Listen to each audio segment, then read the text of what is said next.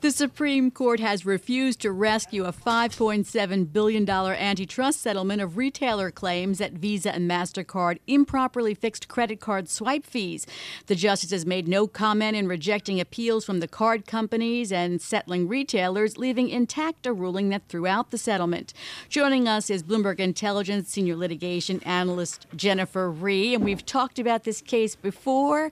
These swipe fees total more than $40 billion at the center of this long-running legal battle.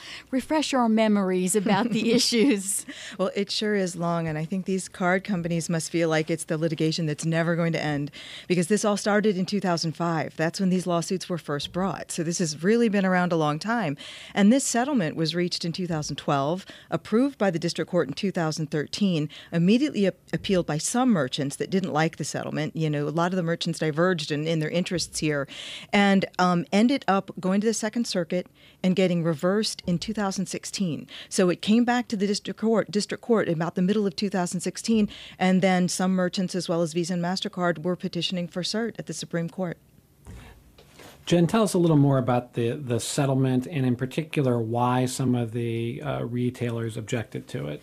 Well, you know, the settlement was kind of a complicated settlement. In the beginning, what the retailers objected to were not only what they called, super competitive, artificially high swipe fees. That's the fee that the merchant pays every single time somebody uses a credit card. They pay this fee that then kind of gets divvied up amongst the banks that facilitate that transaction, as well as the card companies, Visa and MasterCard. And they objected to that fee, but they also objected to the membership rules that Visa and MasterCard instituted. In other words, if you're a merchant going to accept our card, you have to accept our rules. And there were a bunch of them. And they felt that these rules were anti-competitive and facilitated the ability to charge this high fee. So there were two classes of plaintiffs. There were two settlements, basically, to accommodate both. One just wanted cash, for the high fees for many years, but the other really wanted reform. They wanted, going forward, rules changes. We want this to be done differently. We want to compete differently.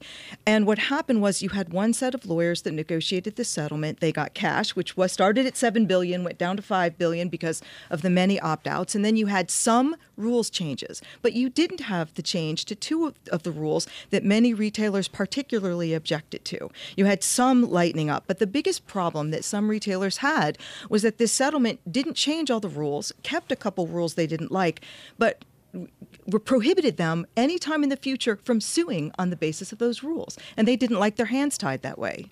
So what happens from here?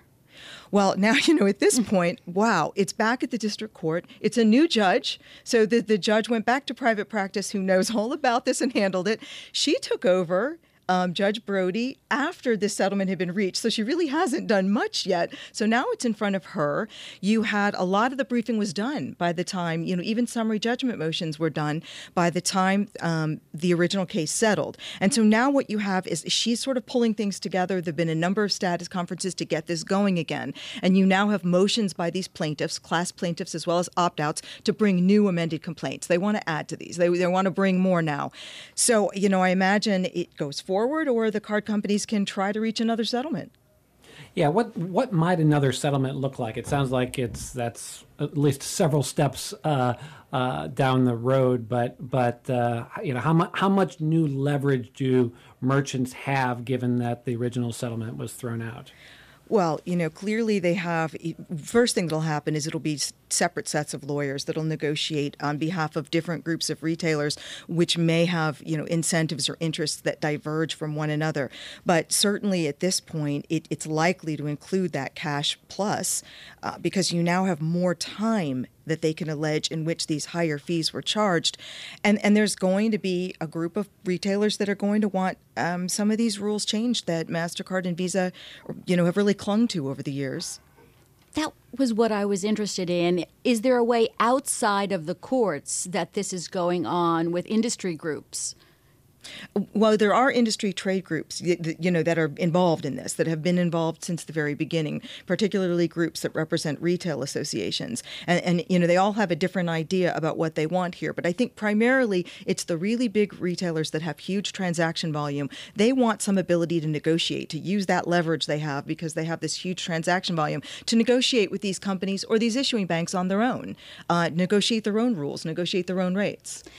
And MasterCard and Visa thinks that would be Chaos? I think they think it would be chaos. I think they think a lot of the benefits that they bring to cardholders that cardholders enjoy, that they might not be able to bring anymore. Many issues they have with it.